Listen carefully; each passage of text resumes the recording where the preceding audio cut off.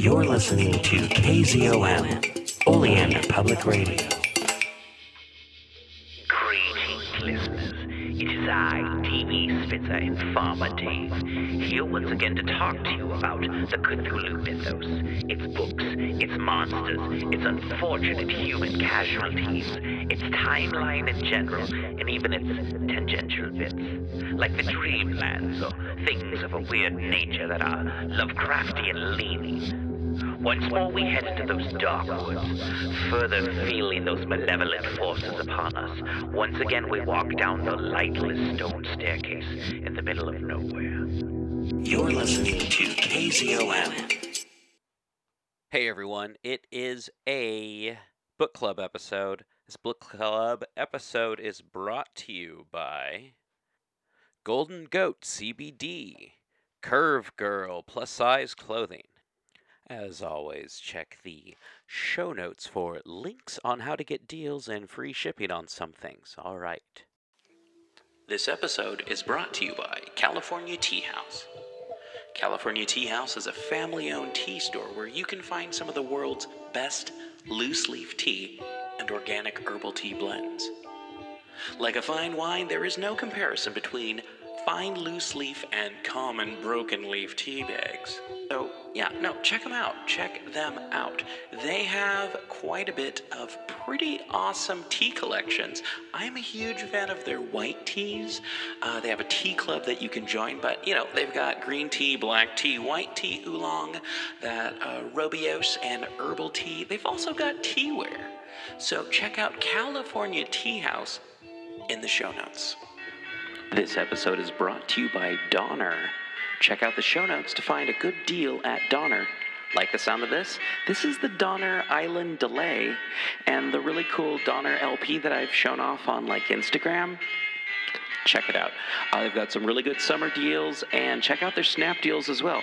Use the link in the show notes to help support the show. Get yourself some cool musical instruments, maybe some patch cords. Cool.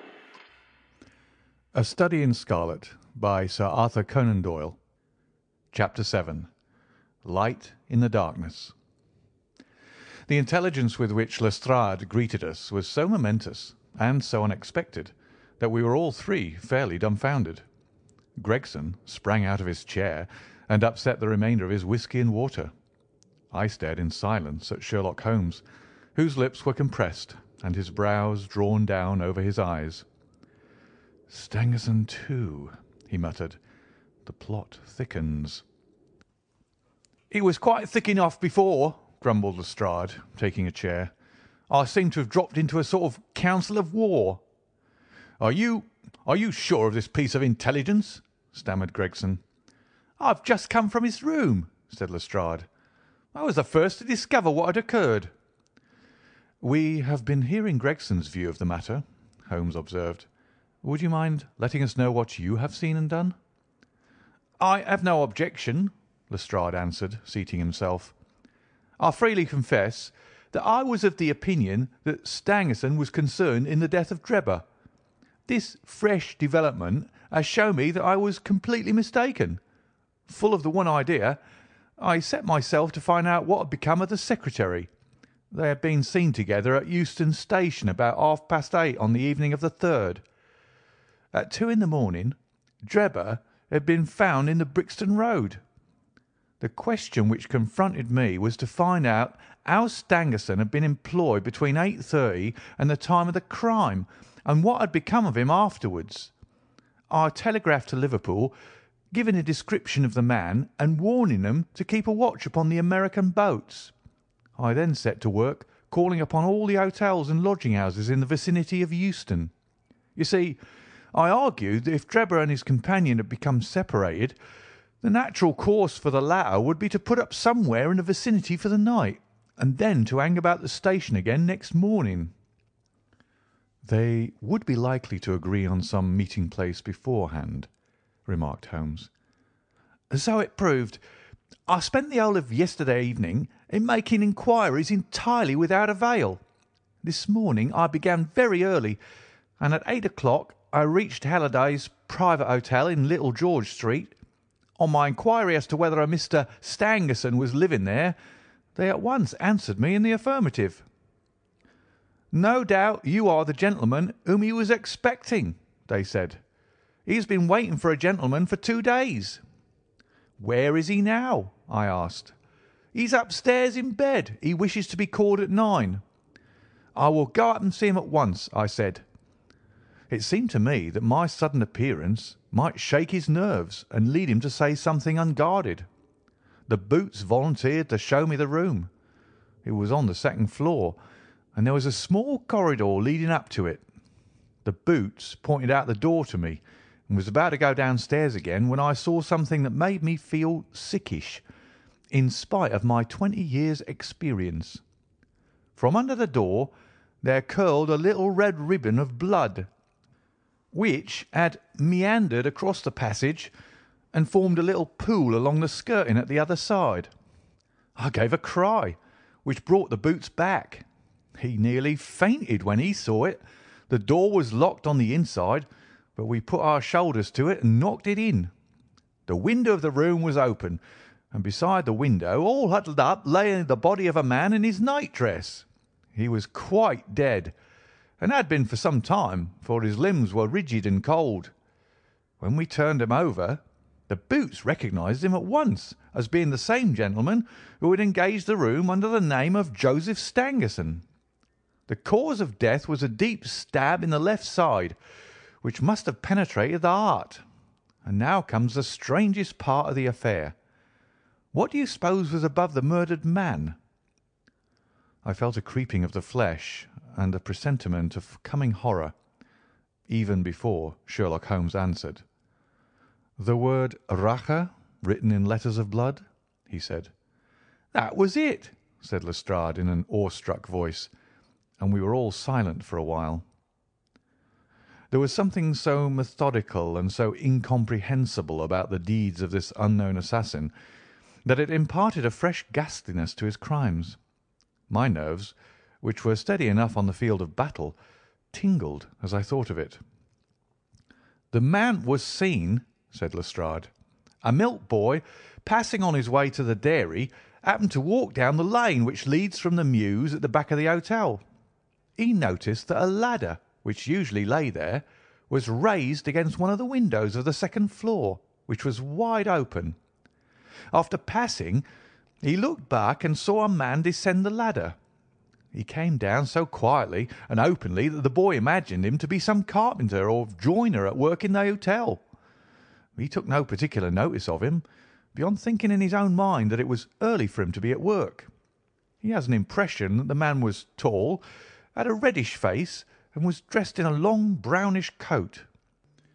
He must have stayed in the room some little time after the murder, for we found blood-stained water in the basin, where he'd washed his hands, and marks on the sheets, where he deliberately wiped his knife."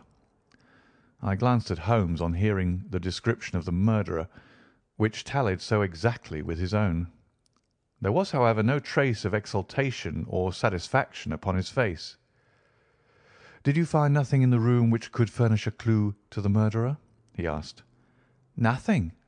Stangerson had Drebber's purse in his pocket, but it seems that this was usual, as he did all the paying. There was 80-odd pounds in it, but nothing had been taken. Whatever the motives of these extraordinary crimes, robbery is certainly not one of them. There were no papers or memoranda in the murdered man's pocket, except a single telegram, dated from Cleveland about a month ago, and containing the words, 'J.H. is in Europe.' There was no name appended to the message." "And there was nothing else?" Holmes asked. "Nothing of importance. The man's novel, with which he had read himself to sleep, was lying upon the bed, and his pipe was on a chair beside him. There was a glass of water on the table, and on the window-sill a small chip ointment box containing a couple of pills." Sherlock Holmes sprang from his chair with an exclamation of delight. "The last link!" he cried exultantly. "My case is complete." The two detectives stared at him in amazement. "I have now in my hands," my companion said confidently, "all the threads which have formed such a tangle. There are, of course, details to be filled in, but I am as certain of all the main facts from the time that Drebber parted from Stangerson at the station up to the discovery of the body of the latter, as if I had seen them with my own eyes. I will give you a proof of my knowledge. Could you lay your hand upon those pills?" "I have them," said Lestrade, producing a small white box. "I took 'em and the purse and the telegram, intending to have 'em put in a place of safety at the police station.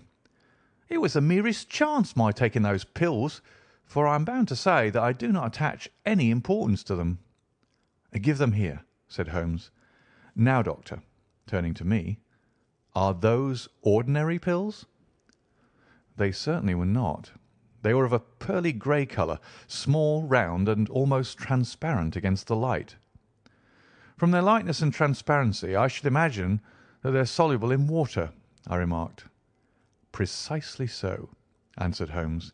"Now, would you mind going down and fetching that poor little devil of a terrier which has been bad so long, and which the landlady wanted you to put out of its pain yesterday?"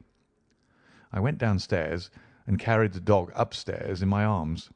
Its laboured breathing and glazing eye showed that it was not far from its end. Indeed, its snow-white muzzle proclaimed that it had already exceeded the usual term of canine existence. I placed it upon a cushion on the rug. "I will now cut one of these pills in two," said Holmes, and drawing his penknife, he suited the action to the word. "One half we return into the box for future purposes. The other half I will place in this wineglass, in which is a teaspoonful of water.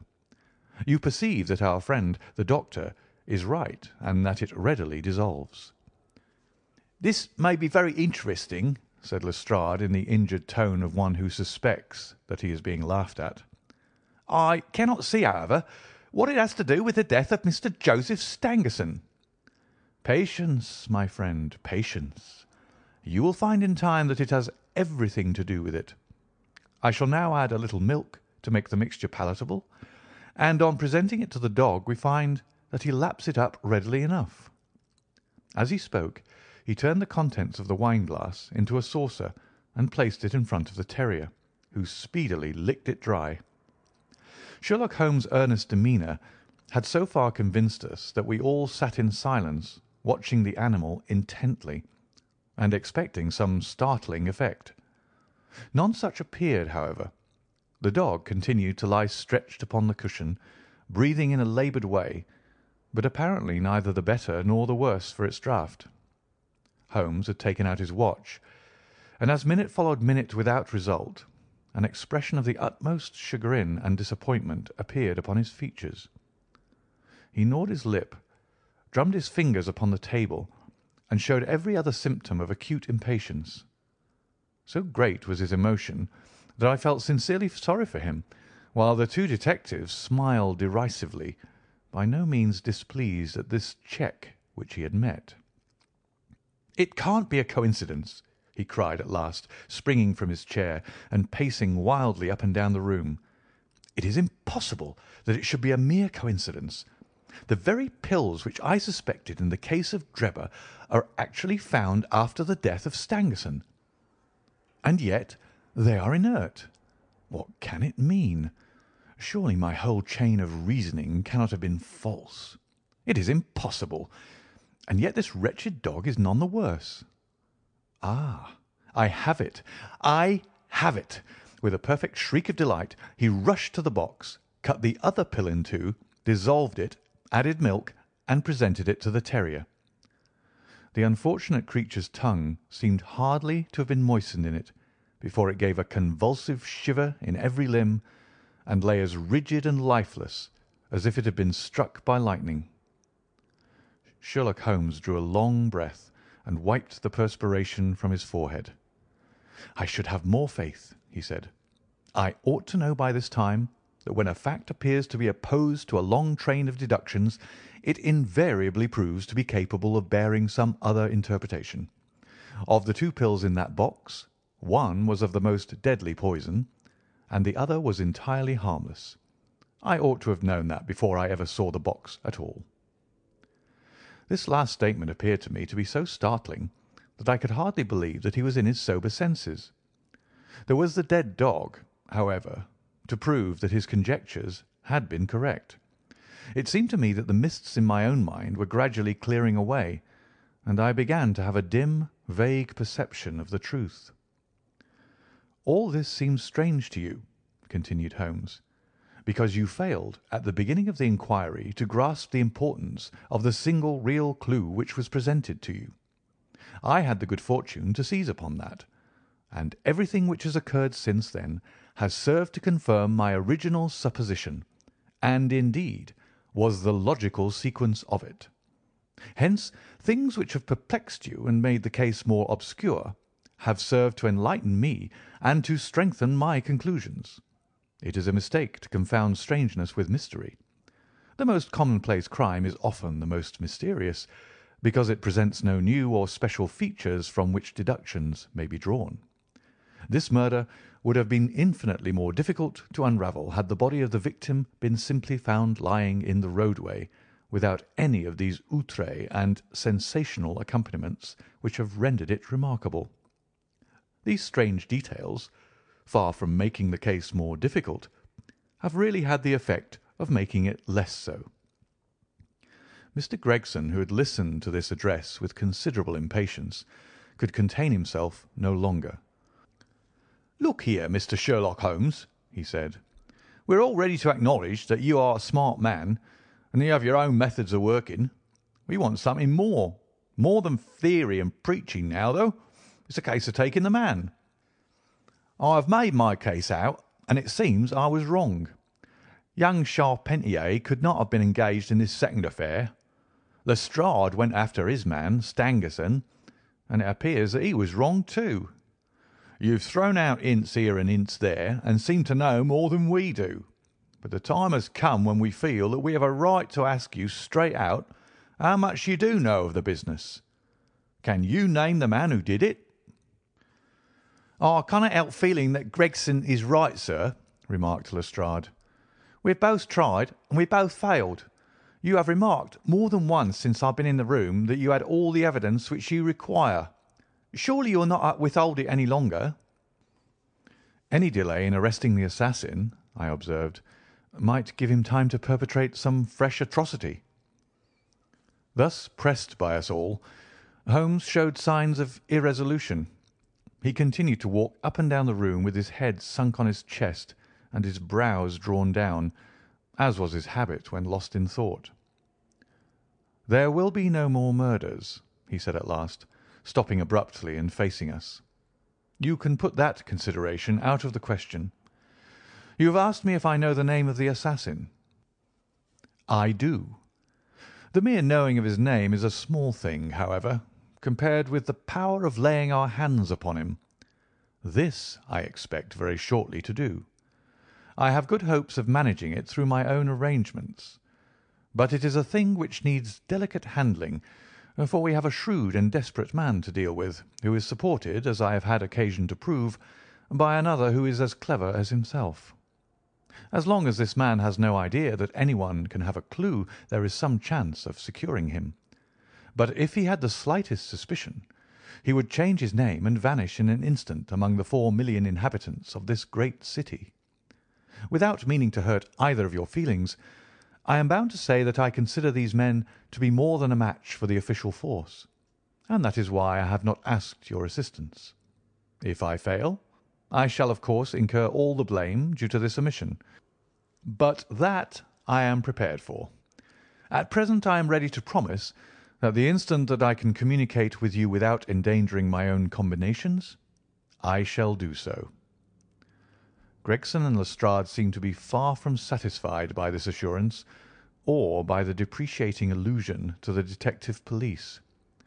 The former had flushed up to the roots of his flaxen hair, while the other's beady eyes glistened with curiosity and resentment. Neither of them had time to speak, however, before there was a tap at the door, and the spokesman of the street Arabs, young Wiggins, introduced his insignificant and unsavoury person. "Please, sir," he said, touching his forelock, "I have the cab downstairs." "Good boy," said Holmes blandly. "Why don't you introduce this pattern at Scotland Yard?" he continued, taking a pair of steel handcuffs from a drawer. See how beautifully the spring works. They fasten in an instant." "The old pattern is good enough," remarked Lestrade, "if we can only find the man to put 'em on." "Very good, very good," said Holmes, smiling. "The cabman may as well help me with my boxes. Just ask him to step up, Wiggins." I was surprised to find my companion speaking as though he were about to set out on a journey, since he had not said anything to me about it. There was a small portmanteau in the room, and this he pulled out and began to strap. He was busily engaged at it when the cabman entered the room. "Just give me a help with this buckle, cabman," he said, kneeling over his task and never turning his head. The fellow came forward with a somewhat sullen, defiant air, and put down his hands to assist. At that instant there was a sharp click, the jangling of metal, and Sherlock Holmes sprang to his feet again. "Gentlemen," he cried with flashing eyes, "let me introduce you to Mr. Jefferson Hope, the murderer of Enoch Drebber and of Joseph Stangerson." The whole thing occurred in a moment, so quickly that I had no time to realise it. I have a vivid recollection of that instant, of Holmes's triumphant expression and the ring of his voice, of the cabman's dazed, savage face as he glared at the glittering handcuffs, which had appeared as if by magic upon his wrists. For a second or two we might have been a group of statues. Then, with an inarticulate roar of fury, the prisoner wrenched himself free from Holmes's grasp and hurled himself through the window. Woodwork and glass gave way before him, but before he got quite through, Gregson, Lestrade, and Holmes sprang upon him like so many staghounds. He was dragged back into the room, and then commenced a terrific conflict. So powerful and so fierce was he that the four of us were shaken off again and again. He appeared to have the convulsive strength of a man in an epileptic fit. His face and hands were terribly mangled by his passage through the glass, but loss of blood had no effect in diminishing his resistance.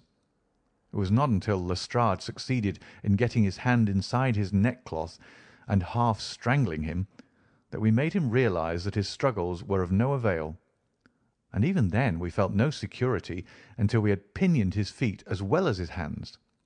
That done, we rose to our feet breathless and panting. "We have his cab," said Sherlock Holmes. "It will serve to take him to Scotland Yard. And now, gentlemen," he continued with a pleasant smile, "we have reached the end of our little mystery. You are very welcome to put any questions that you like to me now, and there is no danger that I will refuse to answer them." End of Chapter 7 and Part 1.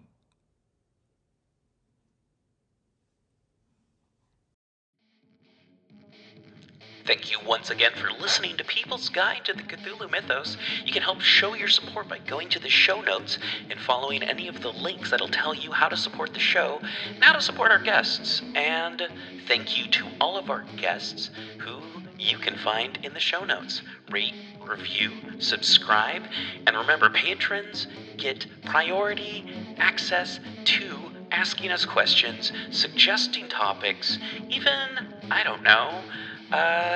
submitting stuff. Actually, you don't have to be a patron to submit anything. That's how Dave got on the show, and that's how you can get on the show too.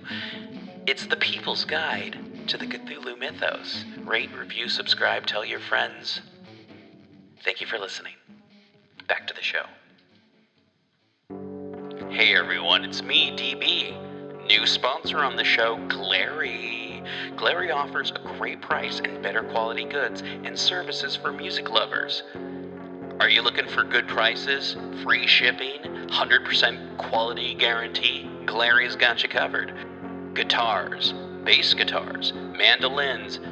They've got saxophones, trumpets, drums. They've got guitar cases, amplifiers, all the stuff that you need without having to break the bank. Inexpensive doesn't have to mean cheap. Check out the show notes to find more about Glary. 20-watt amplifiers for under $50. Hard cases for your electric guitar for under $80. Guitars themselves for under $90. Come on, folks, check out the show notes. Get a Glary.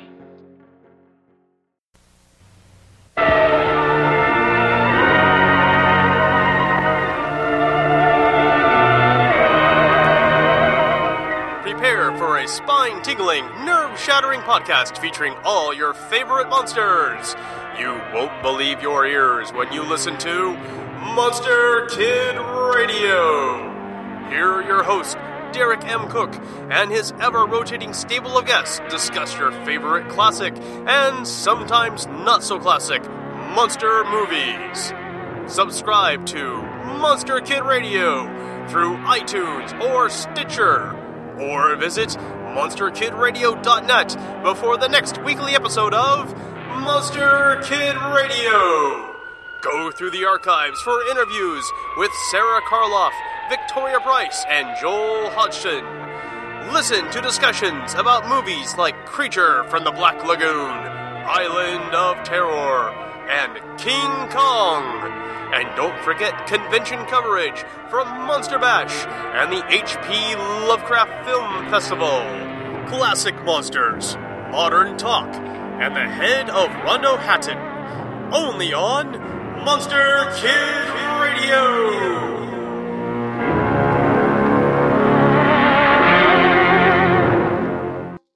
You're listening to KZOM, Oleander Public Radio. Part 2.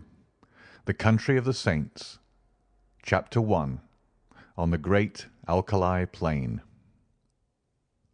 In the central portion of the great North American continent, there lies an arid and repulsive desert, which for many a long year served as a barrier against the advance of civilization. From the Sierra Nevada to Nebraska, and from the Yellowstone River in the north to the Colorado upon the south, is a region of desolation and silence. Nor is nature always in one mood throughout this grim district. It comprises snow-capped and lofty mountains and dark and gloomy valleys. There are swift-flowing rivers which dash through jagged canyons, and there are enormous plains which in winter are white with snow, and in summer are grey with the saline alkali dust. They all preserve, however, the common characteristics of barrenness, inhospitality, and misery. There are no inhabitants of this land of despair.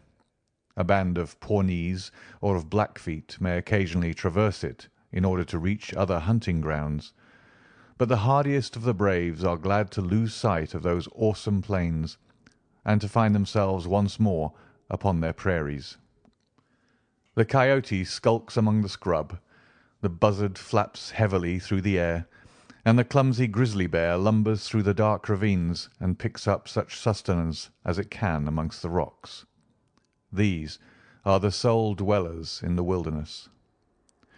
In the whole world there can be no more dreary view than that from the northern slope of the Sierra Blanco. As far as the eye can reach stretches the great flat plainland, all dusted over with patches of alkali and intersected by clumps of the dwarfish chaparral bushes. On the extreme verge of the horizon lie a long chain of mountain peaks, with their rugged summits flecked with snow. In this great stretch of country there is no sign of life, nor of anything appertaining to life. There is no bird in the steel-blue heaven, no movement upon the dull grey earth. Above all, there is absolute silence. Listen as one may, there is no shadow of a sound in all that mighty wilderness, nothing but silence, complete and heart-subduing silence. It has been said there is nothing appertaining to life upon the broad plain. That is hardly true. Looking down from the Sierra Blanco, one sees a pathway traced out across the desert, which winds away and is lost in the extreme distance. It is rutted with wheels and trodden down by the feet of many adventurers. Here and there are scattered white objects which glisten in the sun and stand out against the dull deposit of alkali. Approach and examine them. They are bones, some large and coarse, others smaller and more delicate. The former have belonged to oxen and the latter to men. For 1,500 miles one may trace this ghastly caravan route by these scattered remains of those who had fallen by the wayside. Looking down on this very scene, there stood upon the 4th of May, 1847, a solitary traveller. His appearance was such that he might have been the very genius or demon of the region. An observer would have found it difficult to say whether he was nearer to 40 or to 60. His face was lean and haggard, and the brown parchment-like skin was drawn tightly over the projecting bones. His long brown hair and beard were all flecked and dashed with white. His eyes were sunken in his head and burned with an unnatural lustre, while the hand which grasped his rifle was hardly more fleshy than that of a skeleton. As he stood, he leaned upon his weapon for support, and yet his tall figure and the massive framework of his bones suggested a wiry and vigorous constitution. His gaunt face, however, and his clothes, which hung so baggily over his shrivelled limbs, proclaimed what it was that gave him that senile and decrepit appearance. The man was dying from hunger and from thirst. He had toiled painfully down the ravine and on to this little elevation in the vain hope of seeing some signs of water. Now the great salt plain stretched before his eyes, and the distant belt of savage mountains, without a sign anywhere of plant or tree, which might indicate the presence of moisture.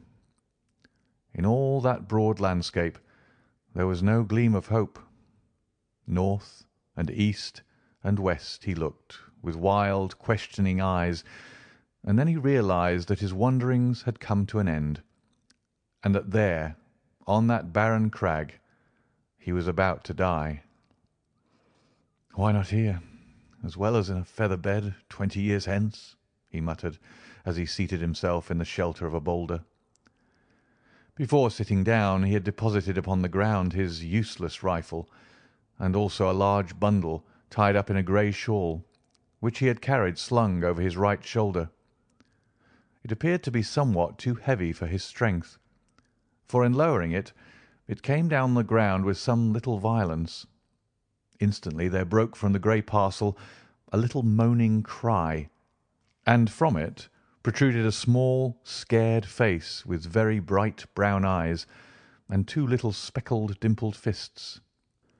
"You've hurt me," said a childish voice reproachfully. "Have I, though?" the man answered penitently.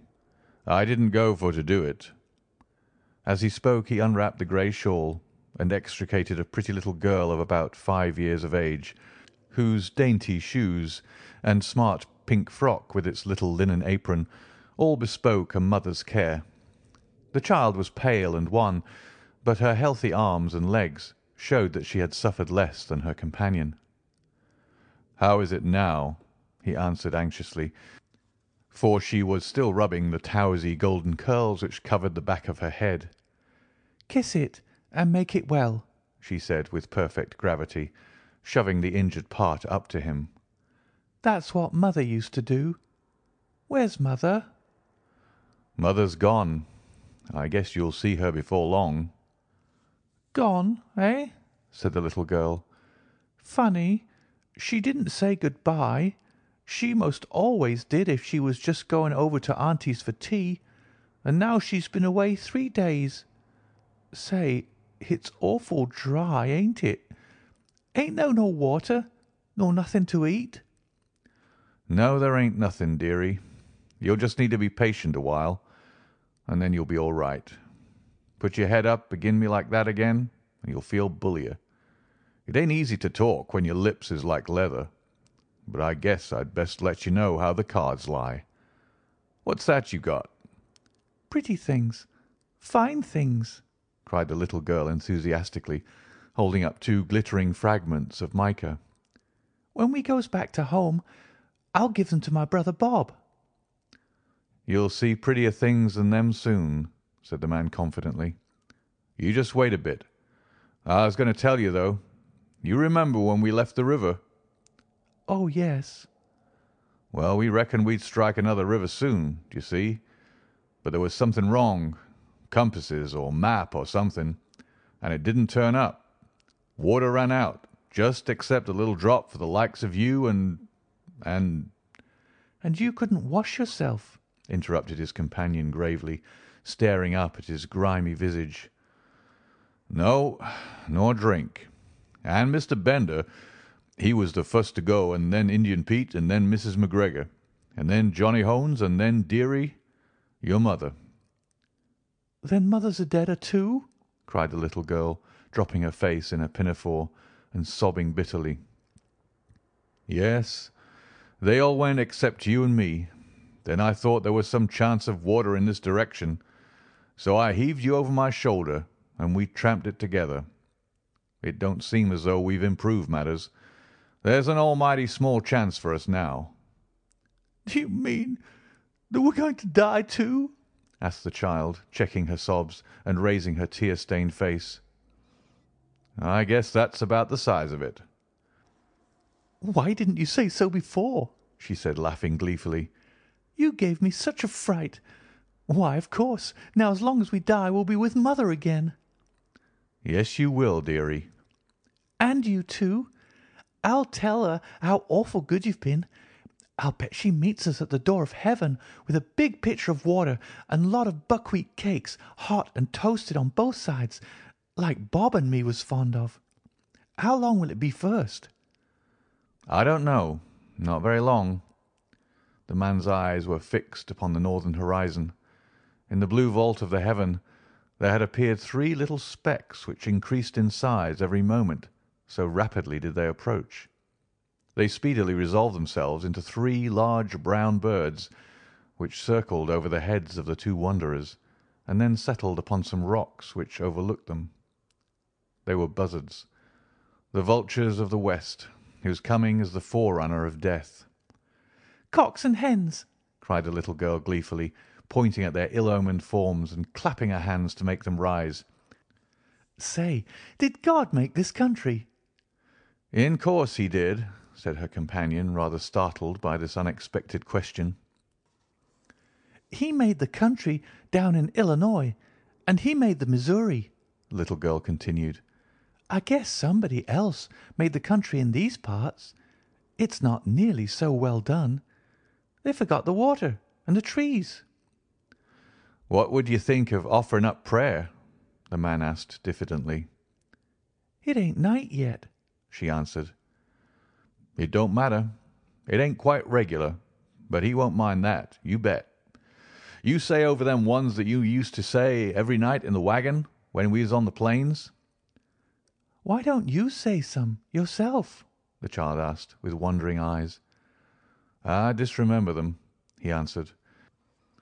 "I hain't said none since I was half the height of that gun. I guess it's never too late. You say them out, and I'll stand by and come in on the choruses." "Then you'll need to kneel down, and me too," she said, laying the shawl out for that purpose. "You've got to put your hands up like this. It makes you feel kind of good." It was a strange sight, had there been anything but the buzzards to see it. Side by side on the narrow shawl knelt the 2 wanderers, the little prattling child and the reckless, hardened adventurer.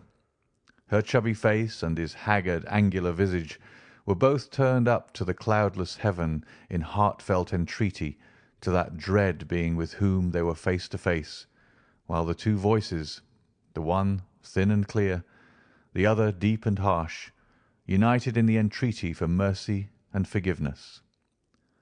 The prayer finished, they resumed their seat in the shadow of the boulder until the child fell asleep, nestling upon the broad breast of her protector. He watched over her slumber for some time, but nature proved to be too strong for him. For 3 days and 3 nights he had allowed himself neither rest nor repose. Slowly the eyelids drooped over the tired eyes, and the head sunk lower and lower upon the breast, until the man's grizzled beard was mixed with the gold tresses of his companion, and both slept the same deep and dreamless slumber. Had the wanderer remained awake for another half-hour, a strange sight would have met his eyes. Far away on the extreme verge of the alkali plain there rose up a little spray of dust, very slight at first and hardly to be distinguished from the mists of the distance, but gradually growing higher and broader until it formed a solid, well-defined cloud. This cloud continued to increase in size until it became evident that it could only be raised by a great multitude of moving creatures. In more fertile spots, the observer would have come to the conclusion that one of these great herds of bisons, which graze upon the prairie land, was approaching him. This was obviously impossible in these arid wilds. As the whirl of dust grew nearer to the solitary bluff upon which the two castaways were reposing, the canvas-covered tilts of wagons and the figures of armed horsemen began to show up through the haze, and the apparition revealed itself as being a great caravan upon its journey for the west. But what a caravan! When the head of it had reached the base of the mountains, the rear was not yet visible on the horizon. Right across the enormous plain stretched the straggling array, wagons and carts, men on horseback and men on foot, innumerable women who staggered along under burdens, and children who toddled beside the wagons or peeped out from under the white coverings. This was evidently no ordinary party of immigrants, but rather some nomad people who had been compelled from stress of circumstances to seek themselves a new country. There rose through the clear air a confused clattering and rumbling from this great mass of humanity, with the creaking of wheels and the neighing of horses. Loud as it was not sufficient to rouse the two tired wayfarers above them. At the head of the column there rode a score or more of grave, iron-faced men clad in sombre, homespun garments and armed with rifles.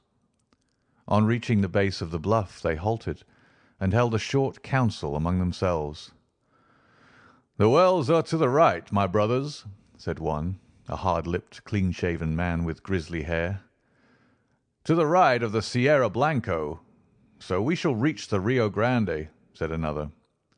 "Fear not for water," cried a third. "He who could draw it from the rocks will not now abandon his own chosen people." "Amen! Amen!" responded the whole party. They were about to resume their journey, when one of the youngest and keenest-eyed uttered an exclamation and pointed up at the rugged crag above them. From its summit there fluttered a little wisp of pink, showing up hard and bright against the grey rocks behind. At the sight there was a general reining up of horses and unslinging of guns, while fresh horsemen came galloping up to reinforce the vanguard. The word "Redskins" was on every lip. "There can't be any number of Injuns here," said the elderly man who appeared to be in command. "We have passed the Pawnees, and there are no other tribes until we cross the great mountains." "Shall I go forward and see, Brother Stangerson?" asked one of the band. "And I, and I," cried a dozen voices. "Leave your horses below, and we will await you here," the elder answered. In a moment the young fellows had dismounted, fastened their horses, and were ascending the precipitous slope which led up to the object which had excited their curiosity. They advanced rapidly and noiselessly, with the confidence and dexterity of practised scouts. The watchers from the plain below could see them flit from rock to rock until their figures stood out against the skyline. The young man who had first given the alarm was leading them. Suddenly his followers saw him throw up his hands, as though overcome with astonishment, and on joining him they were affected in the same way by the sight which met their eyes. On the little plateau which crowned the barren hill there stood a single giant boulder, and against this boulder there lay a tall man, long-bearded and hard-featured, but of an excessive thinness. His placid face and regular breathing showed that he was fast asleep. Beside him lay a little child, with her round white arms encircling his brown sinewy neck, and her golden-haired head resting upon the breast of his velveteen tunic. Her rosy lips were parted, showing the regular line of snow-white teeth within, and a playful smile played over her infantile features. Her plump little white legs, terminating in white socks and neat shoes, with shining buckles, offered a strange contrast to the long, shrivelled members of her companion. On the ledge of rock above this strange couple there stood three solemn buzzards, who at the sight of the newcomers uttered raucous screams of disappointment and flapped sullenly away. The cries of the foul birds awoke the two sleepers, who stared about them in bewilderment. The man staggered to his feet and looked down upon the plain, which had been so desolate when sleep had overtaken him, and which was now traversed by this enormous body of men and of beasts. His face assumed an expression of incredulity as he gazed, and he passed his bony hand over his eyes. "This is what they call delirium, I guess," he muttered. The child stood beside him, holding on to the skirt of his coat, and said nothing, but looked all around her with the wondering, questioning gaze of childhood. The rescuing party was speedily able to convince the two castaways that their appearance was no delusion. One of them seized the little girl and hoisted her upon his shoulder, while two others supported her gaunt companion and assisted him towards the wagons. "My name is John Ferrier," the wanderer explained. "Me and that little un are all that's left of 21 people. The rest is all dead of thirst and hunger, away down in the south." "Is she your child?" asked someone. "I guess she is now," the other cried defiantly. "She's mine 'cause I saved her. No man will take her from me. She's Lucy Ferrier from this day on. Who are you, though?" he continued, glancing with a curiosity at his stalwart, sunburned rescuers. "There seems to be a powerful lot of ye." "Nigh upon 10,000, said one of the young men. "We are the persecuted children of God, the chosen of the angel Moroni." "I never heard tell on him," said the wanderer. "He appears to have chosen a fair crowd of ye." "Do not jest at that which is sacred," said the other sternly. "We are of those who believe in those sacred writings, drawn in Egyptian letters on plates of beaten gold, which were handed unto the holy Joseph Smith at Palmyra. We have come from Nauvoo, in the state of Illinois, where we had founded our temple. We have come to seek a refuge from the violent man and from the godless, even though it be the heart of the desert." The name of Nauvoo evidently recalled recollections to John Ferrier. "I see," he said. "You are the Mormons." "We are the Mormons," answered his companions with one voice. "And where are you going?" "We don't know. The hand of God is leading us under the person of our prophet. You must come before him. He shall say what is to be done with you." They had reached the base of the hill by this time, and were surrounded by crowds of the pilgrims, pale-faced, meek-looking women, strong, laughing children, and anxious, earnest-eyed men. Many were the cries of astonishment and of commiseration which arose from them when they perceived the youth of one of the strangers and the destitution of the other. Their escort did not halt, however, but pushed on, followed by a great crowd of Mormons, until they reached a wagon, which was conspicuous for its great size and for the gaudiness and smartness of its appearance. 6 horses were yoked to it, whereas the others were furnished with 2 or at the most 4 apiece. Beside the driver there sat a man who could not have been more than 30 years of age, but whose massive head and resolute expression marked him as a leader. He was reading a brown-backed volume, but as the crowd approached he laid it aside and listened attentively to an account of the episode. Then he turned to the 2 castaways. "If we take you with us," he said in solemn words, "it can only be as believers in our own creed. We shall have no wolves in our fold. Better far that your bones should bleach in this wilderness than that you should prove to be that little speck of decay which in time corrupts the whole fruit. Will you come with us on these terms?" "Guess I'll come with you on any terms," said Ferrier, with such emphasis that the grave elders could not restrain a smile. The leader alone retained his stern, impressive expression. "Take him, Brother Stangerson," he said. "Give him food and drink, and the child likewise. Let it be your task also to teach him our holy creed. We have delayed long enough. Forward! On! On to Zion! On! On to Zion! Cried the crowd of Mormons, and the words rippled down the long caravan, passing from mouth to mouth until they died away in a dull murmur in the far distance. With a cracking of whips and a creaking of wheels, the great wagons got into motion, and soon the whole caravan was winding along once more. The elder, to whose care the two waifs had been committed, led them to his wagon, where a meal was already awaiting them. "You shall remain here," he said. "In a few days you will have recovered from your fatigues. In the meantime, remember that now and forever you are of our religion. Brigham Young has said it, and he has spoken with the voice of Joseph Smith, which is the voice of—"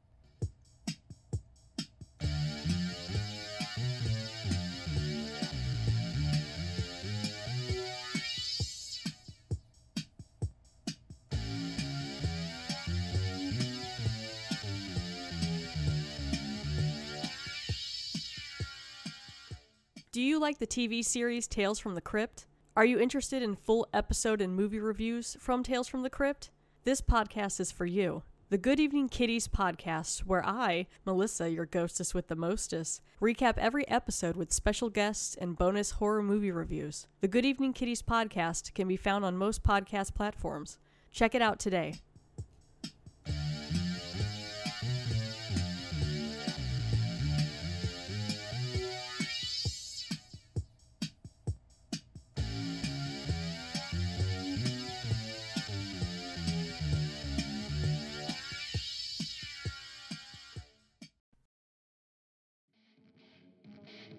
Thank you once again for listening to People's Guide to the Cthulhu Mythos. You can help show your support by going to the show notes and following any of the links that'll tell you how to support the show and how to support our guests. And thank you to all of our guests who you can find in the show notes. Rate, review, subscribe, and remember, patrons get priority access to asking us questions, suggesting topics, even,